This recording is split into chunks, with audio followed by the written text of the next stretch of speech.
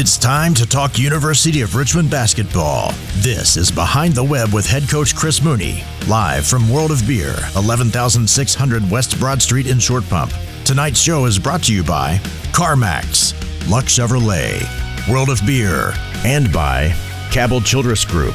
Join in online anytime and be a part of the show with your questions and comments. Text 804-327-0888. Email behindtheweb@richmond.edu or on Twitter using @SpiderVoice, @RichmondAthletics, or @ESPN Richmond. Now, here's the voice of the Spiders, Bob Black, with Coach Mooney. This is Behind the Web, presented by World of Beer on 106.1 ESPN and the Spider Sports Network. 27-26 Panthers. Game clock is at 10 seconds. Green has the ball at midcourt, eyeballed by Wilson. Green with the left-hand dribble. Drives, spins, gets triple teamed and lost the ball. Burton comes up with it with 3, with 2, with 1. He lays it up at the buzzer. And good by Tyler Burton. The steal and the score. And the Spiders will take the lead going into the locker room at halftime. I'll give us some momentum to go into the halftime lead, Bob. On the left side, into the corner, A.J. Green. Bounce pass back to Henry, and a steal by Jacob Gilyard, who raises his hand in the air with the index finger number 1, because the 5'9" Gilyard is now the tallest in the land when it comes to steals. The NCAA's all-time career steals leader, Jacob Gilyard, 386. We have witnessed history, and it's been great to see Jacob Gilyard do his thing. And the best news of it all, he's doing it in front of his mom and dad and his family are here from Missouri to watch this game. And congratulations, Jacob. And they are holding up a sign. His family is 3 numbers, 386 for Jacob Gilyard. He has passed John Linehan of Providence, the all-time Division I steals leader. I really think when we look back at the end of this season, and I'm not rushing this season by any stretch of the imagination, those are 2 plays for entirely different reasons that we will look back on as extremely significant plays in whatever success the Richmond Spiders have this season.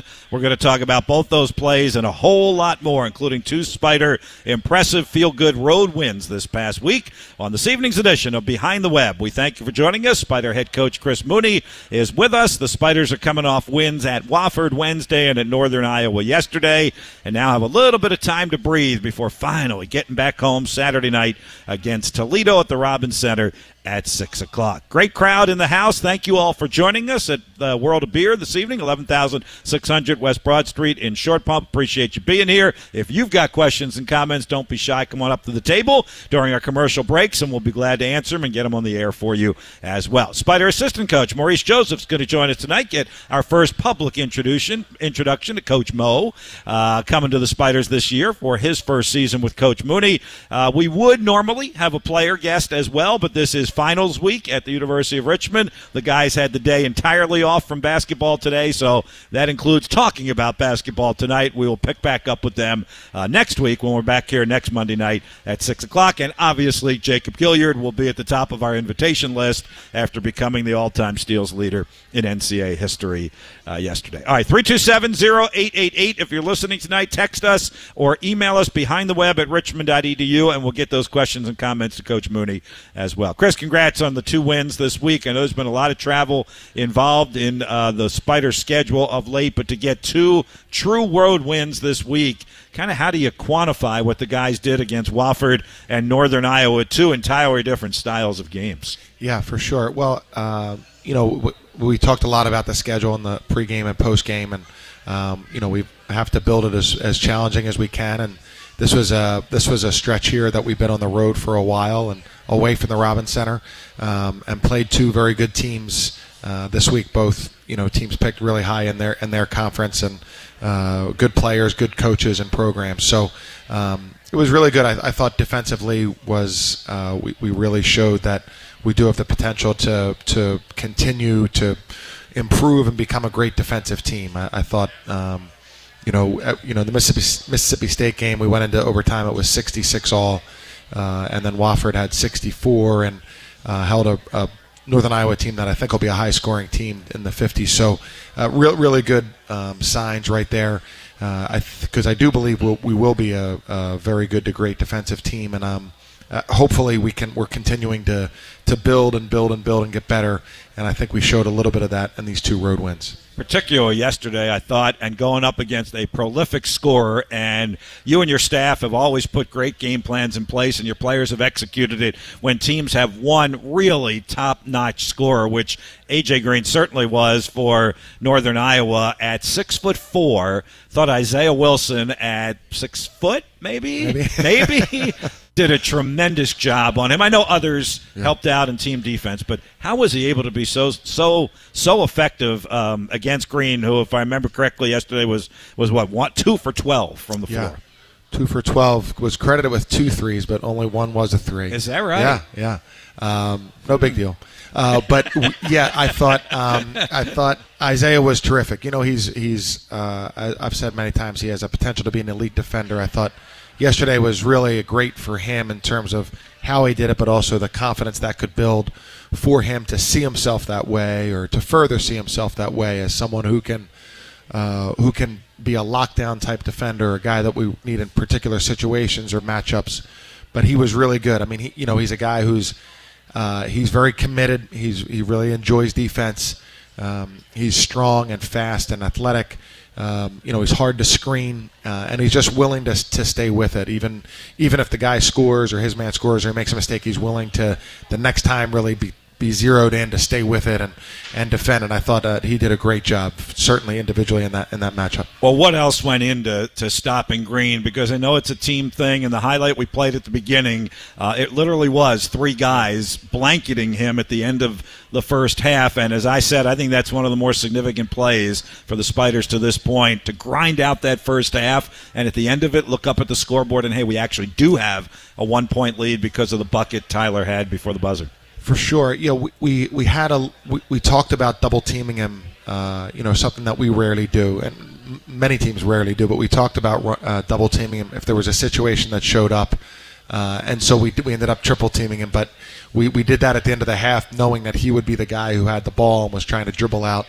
We tend to really try to take advantage of the 2 for 1 at the end of the first half, and we got an offensive rebound, which made us shoot with less than 30, so we couldn't get the 2 for 1, so we tried it and it worked out. Obviously, it worked out really well. We're mainly trying to get the ball out of his hands and came up with a steal. And Tyler had great presence because as he was dribbling down the floor, he looked at the shot clock, the game clock, which was probably at 3 or 4 seconds, and realized that he, instead of just launching a shot from inside a half court, he drove all the way to the basket and was able to get a layup, which was a really big play. I mean, a really big time heads up.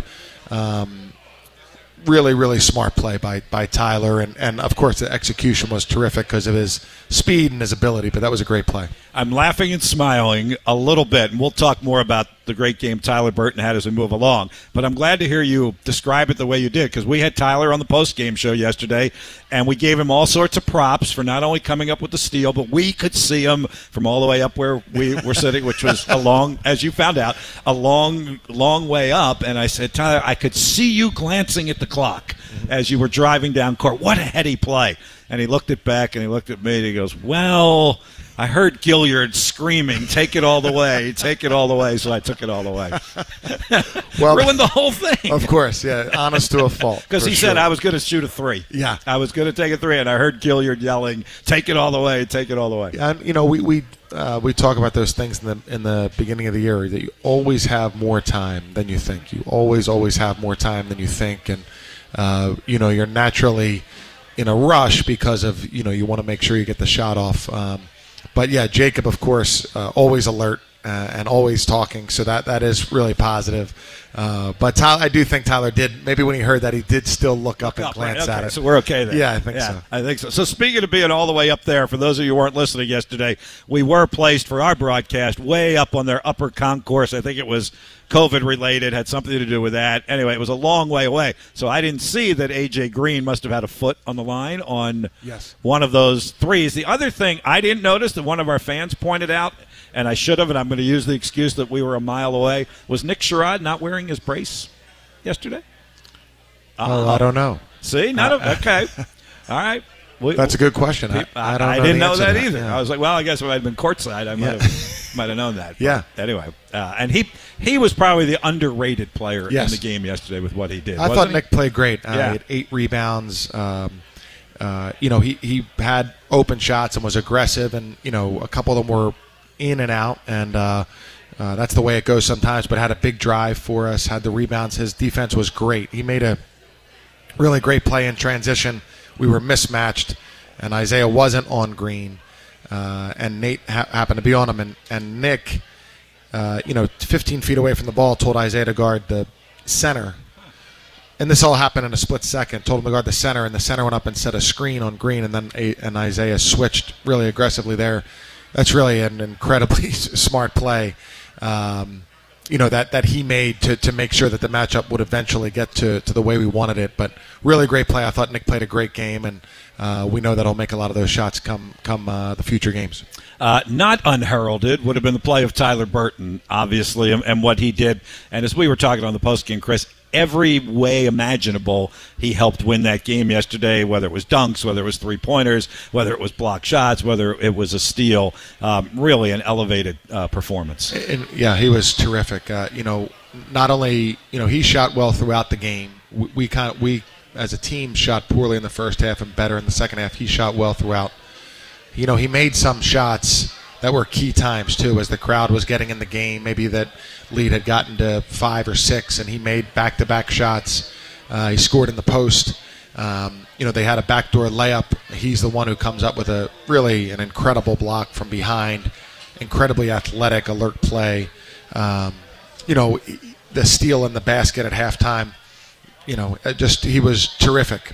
Really, really terrific. And obviously we can all see how much he's improving and how good he is and how high his ceiling is. That block you're going to hear coming back from the break here in just a moment. And my partner Greg Beckwith has seen a lot of basketball, so he doesn't get overly excited about too much. Wait till you hear the call. He got a little excited on that, which I absolutely love. Now, on Tyler Burton, before we go to the break, because you said this on the postgame yesterday, what is it that he is still not doing well? Because you seemed to mention to us that you felt that every time out you were getting on him about something yesterday.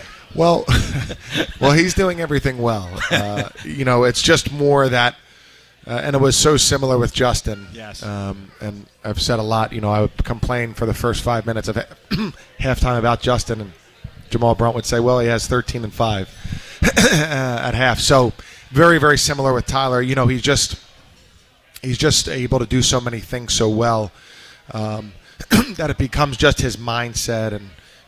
He works extremely hard. He's very prepared.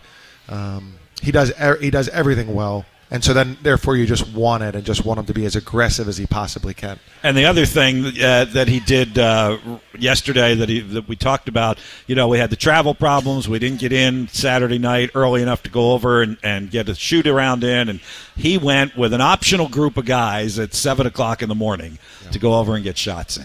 Pretty impressive. Yeah, that's the way he is. We basically the guys who are redshirting wasn't an option.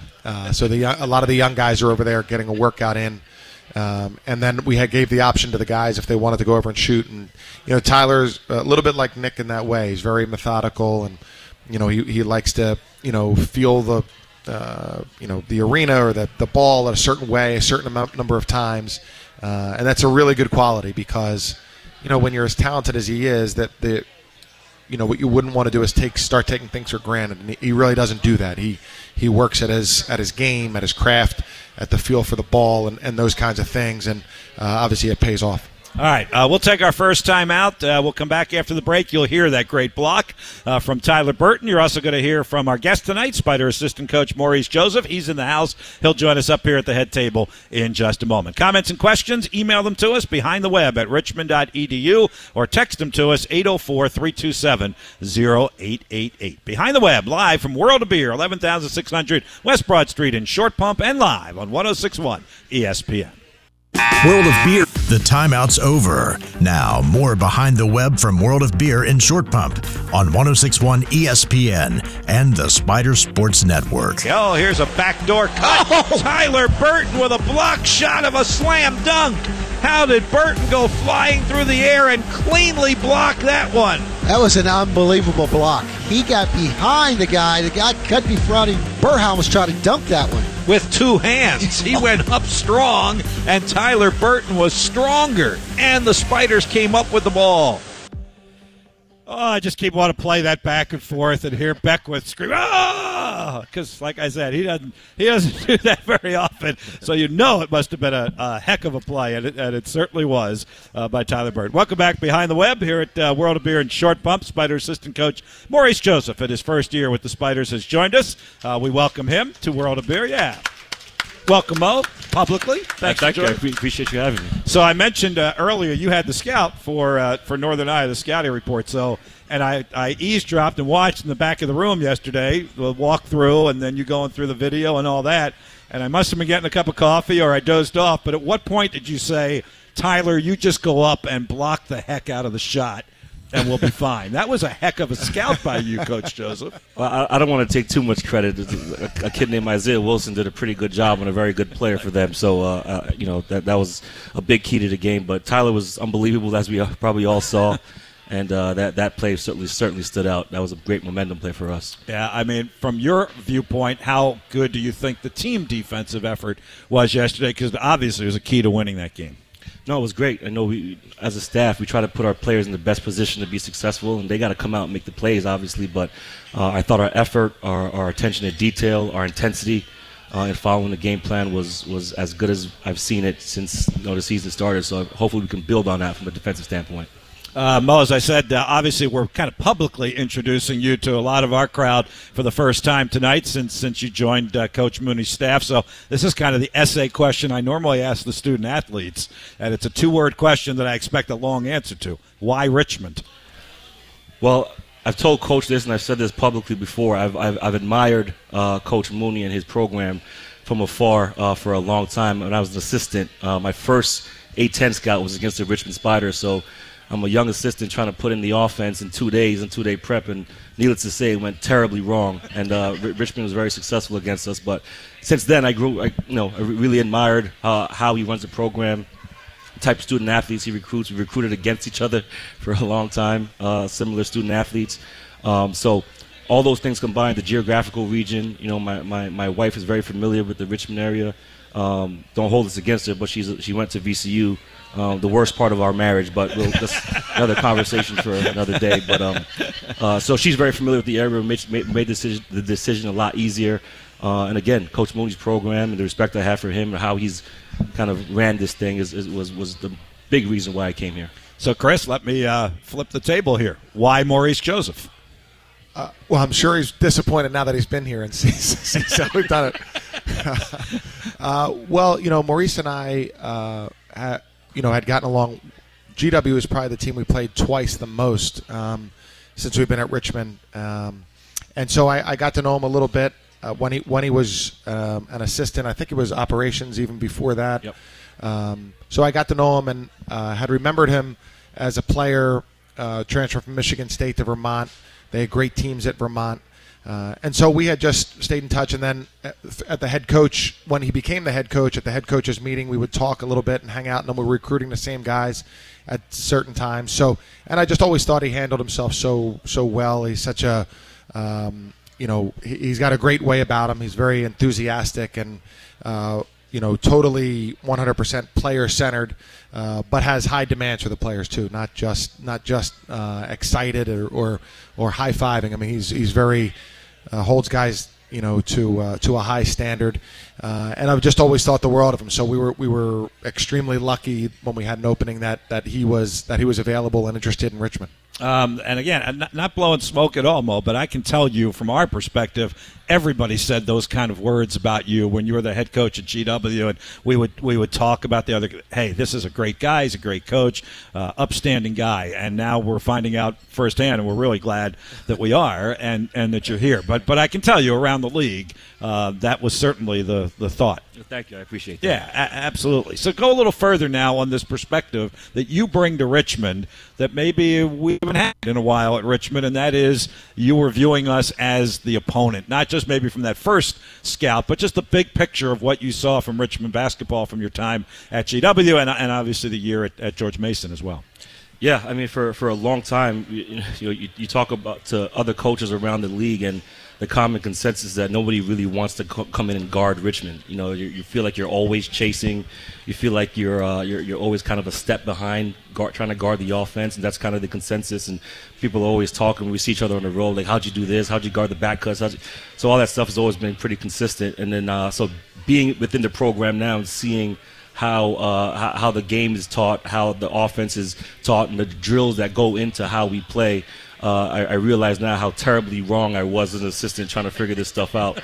So I feel like I lost a few years of my career there. But it's been really eye-opening being here, and I'm seeing the game and learning things that I otherwise probably wouldn't have learned in my career. So in a lot of ways, I've been very, very, very lucky to land here, not just from a professional standpoint, but for myself, growing my coaching acumen has been very beneficial for me. Chris, has it been a thing where you have picked his brain on, hey, what did you see when you were our opponent and that we could use now that you're on the good guy's side? For sure, yeah.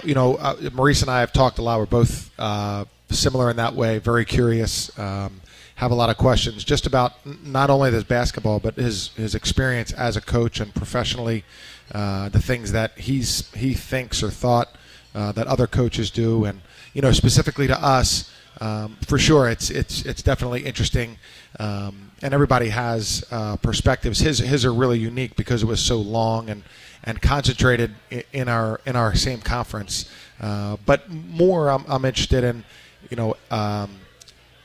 more of everything. How he dealt with in recruiting, or when the guys were there, or when they were freshmen, or when guys were upset, or the administration. Those kinds of things are really interesting to me, and the experiences that he's had and how he's dealt with them are really interesting. And same thing, it's always great to learn, because for someone so young, he's already been a head coach and has that very unique experience being in a situation where he was the head coach as a young guy, having taken over as the assistant, which is creates a whole different dynamic for someone, and how he handled that, and what he was thinking in his strategy while he was going through it. Well, Mo, speak to that, perhaps, to the narrative of what it's like being an assistant again after being a head coach, and what that transition has been like for you. Well, one of my mentors, a guy I played for, Tom Izzo, he told me once when I became a head coach, he goes, Mo, you'll see this pretty quickly. Assistants have 100% of the answers, but take 0% of the responsibility. And when you jump over those 6 inches, you find that out pretty quickly. But now being assistant again after being a head coach, I have a greater sense of what the job entails, not just the X's and O's in practice and all that kind of stuff, the day-to-day, the radio shows, the meetings with donors, the meeting with faculty, all those different things, all the different hats that you have to wear as a head coach. Assistant coaches don't typically see that on a day-to-day, and don't really factor that into what the head coach is going through at practice, at games, and how all those things wear on him. So I approach the assistant job now with a greater sense of empathy because of all the hats that head coaches have to wear, and having worn those myself, I feel a greater sense of understanding of what the job really, really entails. We like to have our assistant coaches on our talk shows. So That's right. This won't be the only time that we invite you. So that's going to change for you as an assistant. And Kevin Hovde will get here before too long as well, who we will reintroduce to our Spider family, of course, who played for Chris here at Richmond as well. Coach Mooney mentioned, the great career you had playing at Michigan State and then at Vermont. Did you have an idea back then that you would want to go into coaching, or was there something that sparked you into the coaching world? Yeah, I think like a lot of players, I wanted to play in the NBA and had those hoop dreams, and I attacked those dreams, and I trained and worked and all that kind of stuff. But then I got to Michigan State, and I played with a guy named Shannon Brown, who was a first-round draft pick. He was a McDonald's All-American. He was the second-ranked player behind LeBron James coming out of high school. And when I found out that the NBA thought he was going to be a late first rounder, maybe a second rounder, and I have to guard that guy in practice every day, I thought maybe coaching is probably a better route for me. And so I learned pretty early that coaching was probably the route that I take. And I was always fascinated with the X's and O's piece and all the different parts of running a program. I got to kind of see how Coach Izzo did it. I had some great assistant coaches who became head coaches as well, so they were on their path. So I got to see how they were kind of navigating their own careers, and I really became fascinated with just everything that running a program entails. And when I transferred, I had to sit out for a year. Also had shoulder surgery, so I wasn't able to play, but I also wasn't able to practice or work out. I was just rehabbing, so I got this for the first time in my life, see the game from almost like a spectator standpoint, and kind of realize what teams are trying to accomplish, what schemes they're trying to do to beat us, and I really just became fascinated with all those dynamics. And obviously the NBA dream did not work out for me, so I'm glad the coaching deal is working out pretty well. I should know this. Who did you play for at Vermont? Mike Lonergan. Okay. Yeah. Oh, you did? Okay. Yeah. Obviously, which then brought you to Exactly. George Washington as well. Are there things you've taken from him or Tom Izzo that you're kind of using today? Yeah. I mean, I played for two really defensive-minded coaches, and I think that's kind of the cloth that I'm cut from now in my own coaching career. As a coach would probably tell you, I'm probably the one talking about defense the most in our meetings, and I'm always trying to find ways to get better defensively. But I think that's just how I'm wired because of the guys that I played for. So I love offense. I was, the 16-year-old me would laugh at me saying this right now because all I did was shoot, and I couldn't guard my shadow. But I think I see the game from a defensive standpoint now, and I think I got that from those guys. Absolutely. All right, let's take a break. We're halfway through, right at the bottom of the hour at 6:30. Maurice Joseph, Spider assistant coach, is with us with Coach Mooney. Again, questions or texts behind the web at richmond.edu or 804-327-0888. Back to World of Beer in Short Bump with Behind the Web on 106.1 ESPN. Hi, my name is... Let's get back to the show. Behind the Web, presented by World of Beer in Short Pump. Once again, here's Bob Black on the Spider Sports Network and 106.1 ESPN. Golden right of the lane, turns, faces the basket. Now backs in on Mack. He spins underneath the basket. Reverse layup is good by Grant Golden. He's got 21. It's his 31st career 20-point game. Couldn't have come at a better time. No question. Get him the basketball, Bob. He can finish, especially one-on-one. We're seeing him going one-on-one against their bigs. He's been able to capitalize anytime he wants in the paint.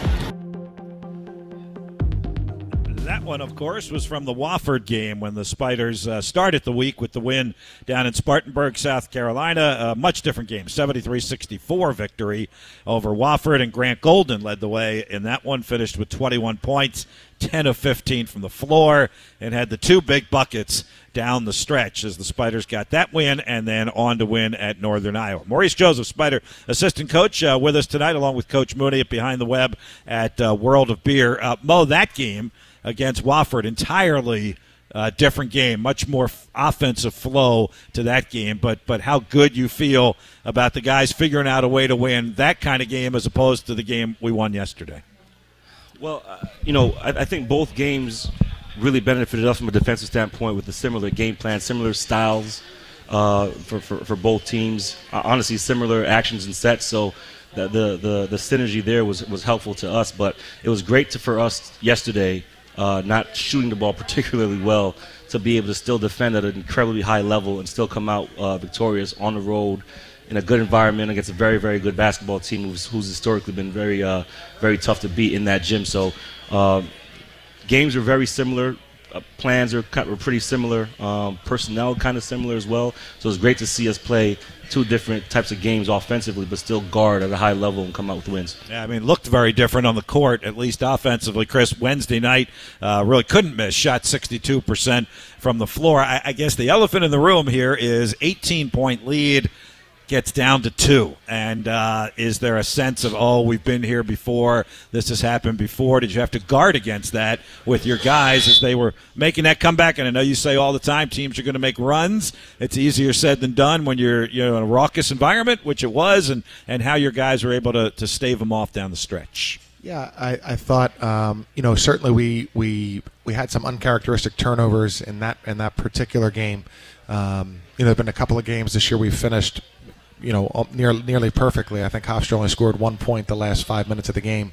But in the game against Wofford, we built a nice lead, and then it felt like they didn't get a free shot, and it felt like they didn't get a really free shot until late in the game, and then they made a 3 in a row. At the same time, we had some uncharacteristic turnovers, and I'm not dismissing it by saying teams are going to have runs, but it does happen in college basketball, and all throughout the game there are runs, and a 6-point lead today is 2 baskets, and so sometimes a lead feels bigger than it is, but I give a credit to them. They did a good job. They didn't pressure us. They just kind of continued to play the same defense, and I thought yesterday we had 2 baskets where we threw the ball. Not really backdoor passes, but long passes over the top to guys for layups late in the game, and I thought that's a good sign, because you want to play in basketball. You don't want to look too far ahead. As the coaches, maybe we're saying, hey, it's 3 minutes to go, we're up 10, let's call this play. Maybe because that play might be a little bit more, have a few more passes in it or something like that. But as a player, you just want to play, and so you want to execute that play or that decision or that cut or or pass, whatever it might be. You just want to play, and you just want to have that possession in your mind, not to be worried about whether who's on a run or how much time and things like that. So you certainly don't want to rush when you have a lead, but you don't want to be too complacent either. And I think that's something that's always a balance. And again, I was pleased. I thought we had some great plays down the stretch against Wofford. Grant had 2 huge buckets and took the offensive foul in the post, which kind of those 3 plays kind of sealed the game. But you can't get complacent. You can't start worrying about it as a player. You just need to go play and try to execute that possession as best you can. Uncharacteristic turnovers. Did you really say to Jacob Gilyard, are you trying to throw this game? That's what he said to us that you said to him at some point. Mo, did he say that? Did you hear it? Or is Jacob making that one up? I didn't hear that. I think I said it. I think if I said it during the game, I don't remember saying it during the game, but he's got big ears. He hears everything. He hears everything. Big ears, but quick feet. That's right. And quick hands. So even if you did say it, maybe that does speak a little bit to the relationship that you have built over 5 years with Jacob Gilyard. So now would be a perfect time for you to kind of sing his praises off of the record that I know is very important to him. He tried to downplay it, but obviously when it happened, you could see how important it was to him and to the entire team. Yeah, I think there are probably 10 or 12 stats that they keep track of that are cumulative stats, and to have more than anybody in the history of basketball is just I can't even understand. If you were the all-time leader at a school in something, that's something you would remember forever and be extremely proud of. To think of all the guys that have played college basketball, all the great players, all the defensive wizards that have played college basketball, to have the more steals than anyone. It's just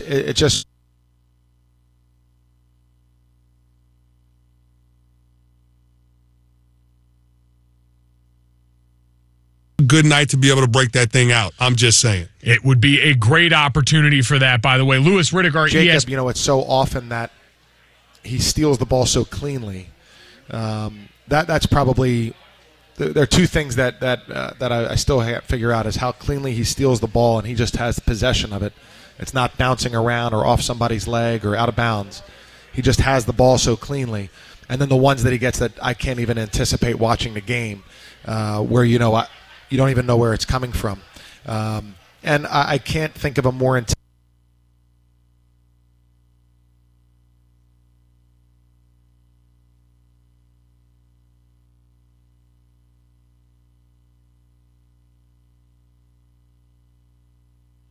Indianapolis.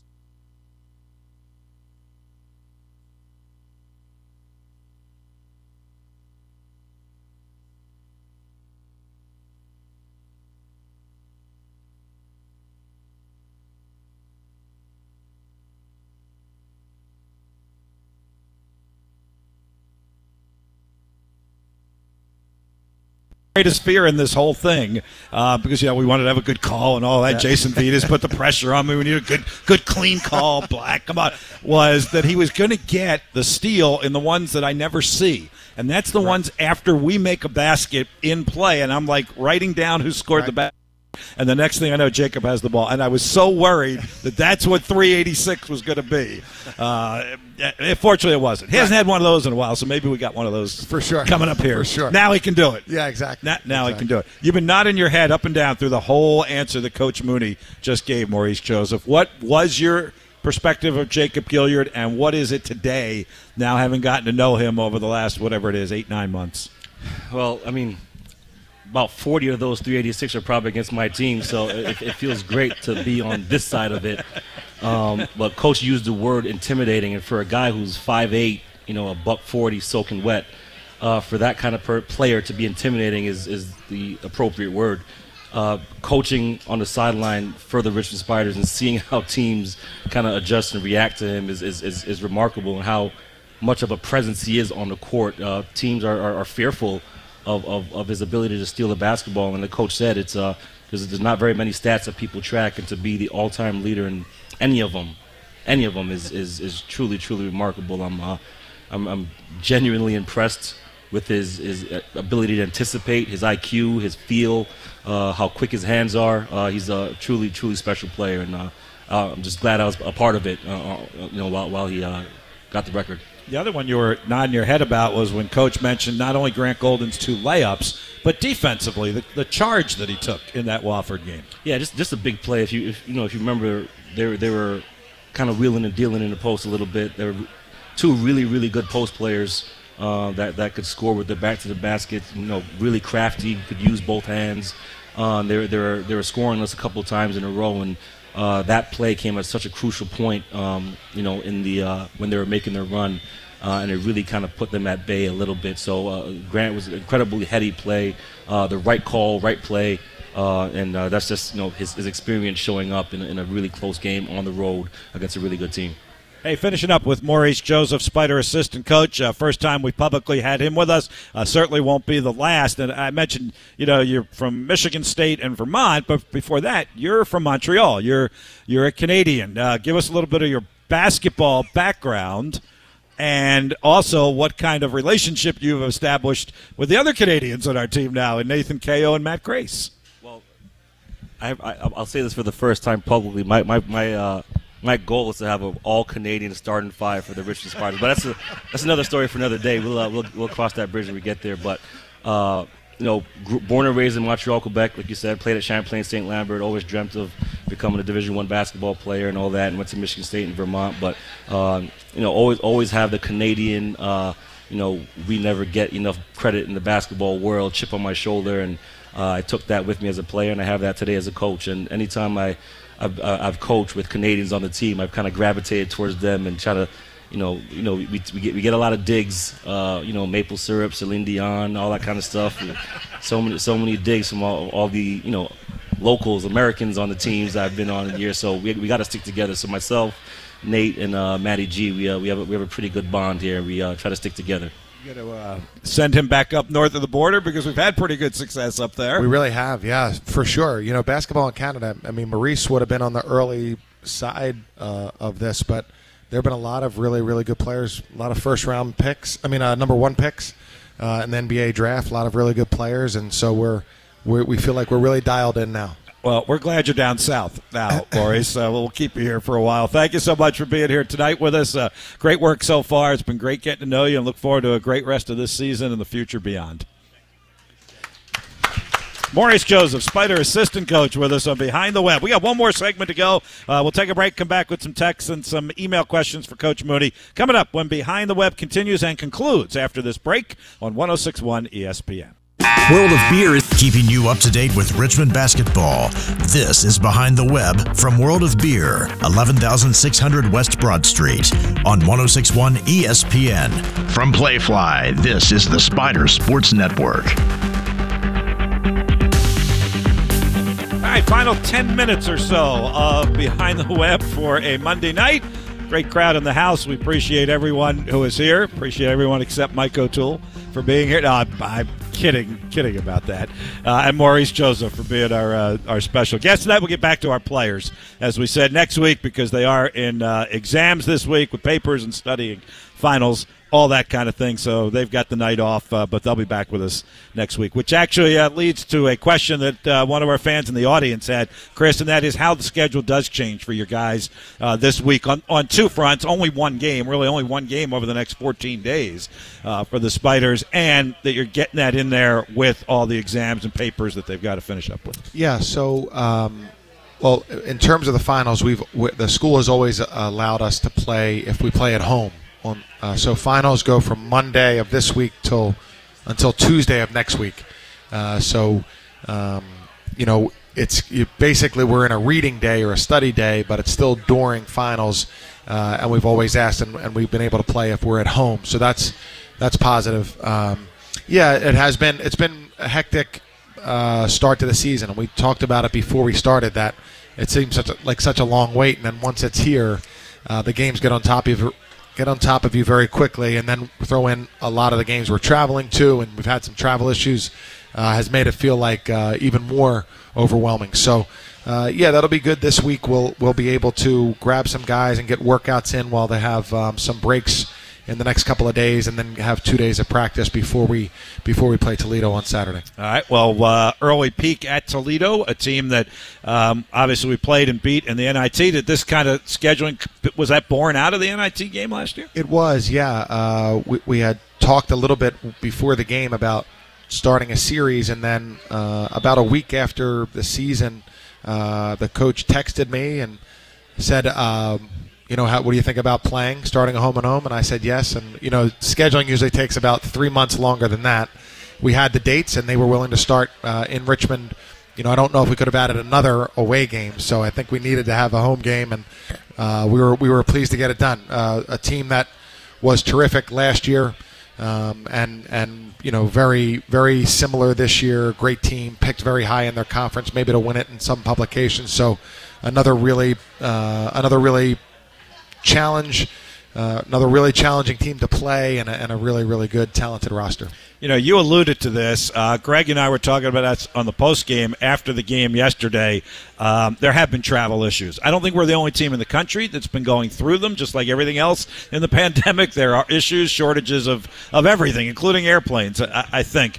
But the way the guys handled that, I just thought was remarkable. At least when we've been around them, there was never any complaining or moaning, no bad body language. They just kind of went with the flow and never used it as an excuse or a crutch or anything, and just kind of went along with whatever was happening. And some of it was, pretty rough and pretty long delays. Yeah, I appreciate you saying that, Bob. I agree. I think that, these things are inevitable. They seem less inevitable when you invest in chartering like we do. But things happen, and you have to be able to roll with the punches. We pulled into Iowa both nights really, really late for day games the next game, and hopefully the players are looking at it just like it's just a basketball game to play. The coaches are probably fretting a little bit more and more nervous about the schedule and breakfast and all the things. When are we going to get into the gym? Should we go to the gym? All those things. But I do think the guys have handled it really well, because it's been some things that travel can be irritating, and the delays, when you don't necessarily know what's going on, that we've all experienced. But I think they've handled themselves really well, and hopefully at some point that pays off on the basketball court too. Does it feel good then? And I said this on the air yesterday. You just can't roll the ball onto Dick Tarrant Court at the Robins Center and know you're going to win the game. Yeah. But you've got 4 of the next 5 at home. For sure. The Robins Center has been electric. Since we've done the renovations, I don't know how many years ago now, it's been an incredible home court advantage, and this year it's been great. And they've been weekday games. They've been on Monday and Tuesday. So the crowd has been great. The support and the energy in the building has been terrific. Makes it so much fun to play, especially after last year. I think just to be home, to avoid those travel, to have you're in charge of your own schedule, in your rhythm and your routine will certainly help, and then the crowd and the energy will help that much more. 6 o'clock Saturday night at the Robins Center against Toledo. All right, final segment or so. I think I'm going to make this the new tradition. The Ivan text question, instead of being the first when he used to call, now he's the last because I can put them last here. These are not your typical Ivan questions tonight. Like, what did you say to the team, and what can you tell us about Toledo? These are actually a little bit deeper. Has the NIL rule affected the way you are recruiting? Wow. Not yet. Well, I guess to a certain degree, yes, but I would say not yet in that, the rule. So basically, the rule is that players student athletes can capitalize on their name, image, and likeness. So, the ability for them to capitalize is kind of on their own. Whether their own talent or exposure or the level they're playing at. But it's not clearly defined as the coach's involvement just yet, and so that makes it somewhat. In other words, if we went out and said, "Hey, if you come to Richmond, your NIL package will be worth," that's not legal for as of yet. I'm sure nobody would do that, but that's not that hasn't been addressed by the rules yet as to what the coaches are going to be allowed to do. So I would say that how it will get to recruiting, I think, will be more of when we have a few years and say, well, this is what our players have been able to do, whether it's camps or online or something local where they've been endorsed.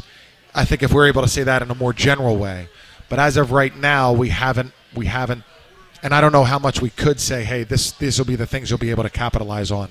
And so I think until that becomes a little bit more ironed out or concrete, we haven't necessarily used that. Are you even getting questions from moms and dads of prospective players about that kind of thing and how it's working? We are for not as many as you would think. More curious and how could it possibly work? The University of Richmond is Richard Coughlin, who is our faculty athletic rep in the business school, is leading something where our business school and athletic department and law school can work together to help navigate for the student athletes how they might be able to capitalize on their name, image, and likeness, which is great because, what I always worry about is, if somebody, one is the players maintaining their integrity and understanding what they might be endorsing or what they're signing up for, but then also how this affects their, if it's their tax status is updated or or new, and then they making sure they pay their taxes and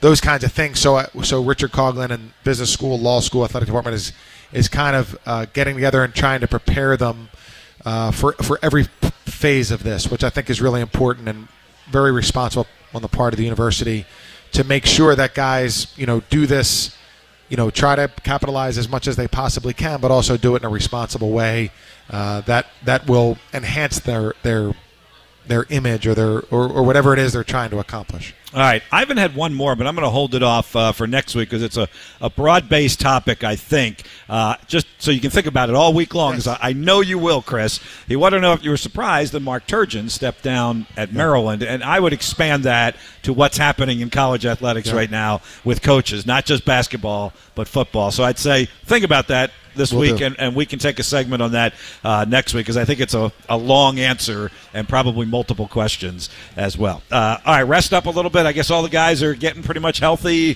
through the flu. That was something else everybody went through, right? Much better now. Much better now. Yeah. Get a little rest this week and get ready to go on Saturday night against Toledo, 6 o'clock at the Robins Center. Thank you, Coach. Thanks, Bob. Appreciate it. That's Spider head coach Chris Mooney, Maurice Joseph, Spider assistant coach, our special guest, Jason Vita. Thank you for getting him here. Mitchell Bradley, thank you for producing. And Robert Oley in our ESPN Richmond studios. See you Saturday night at the Robins Center for Spider basketball.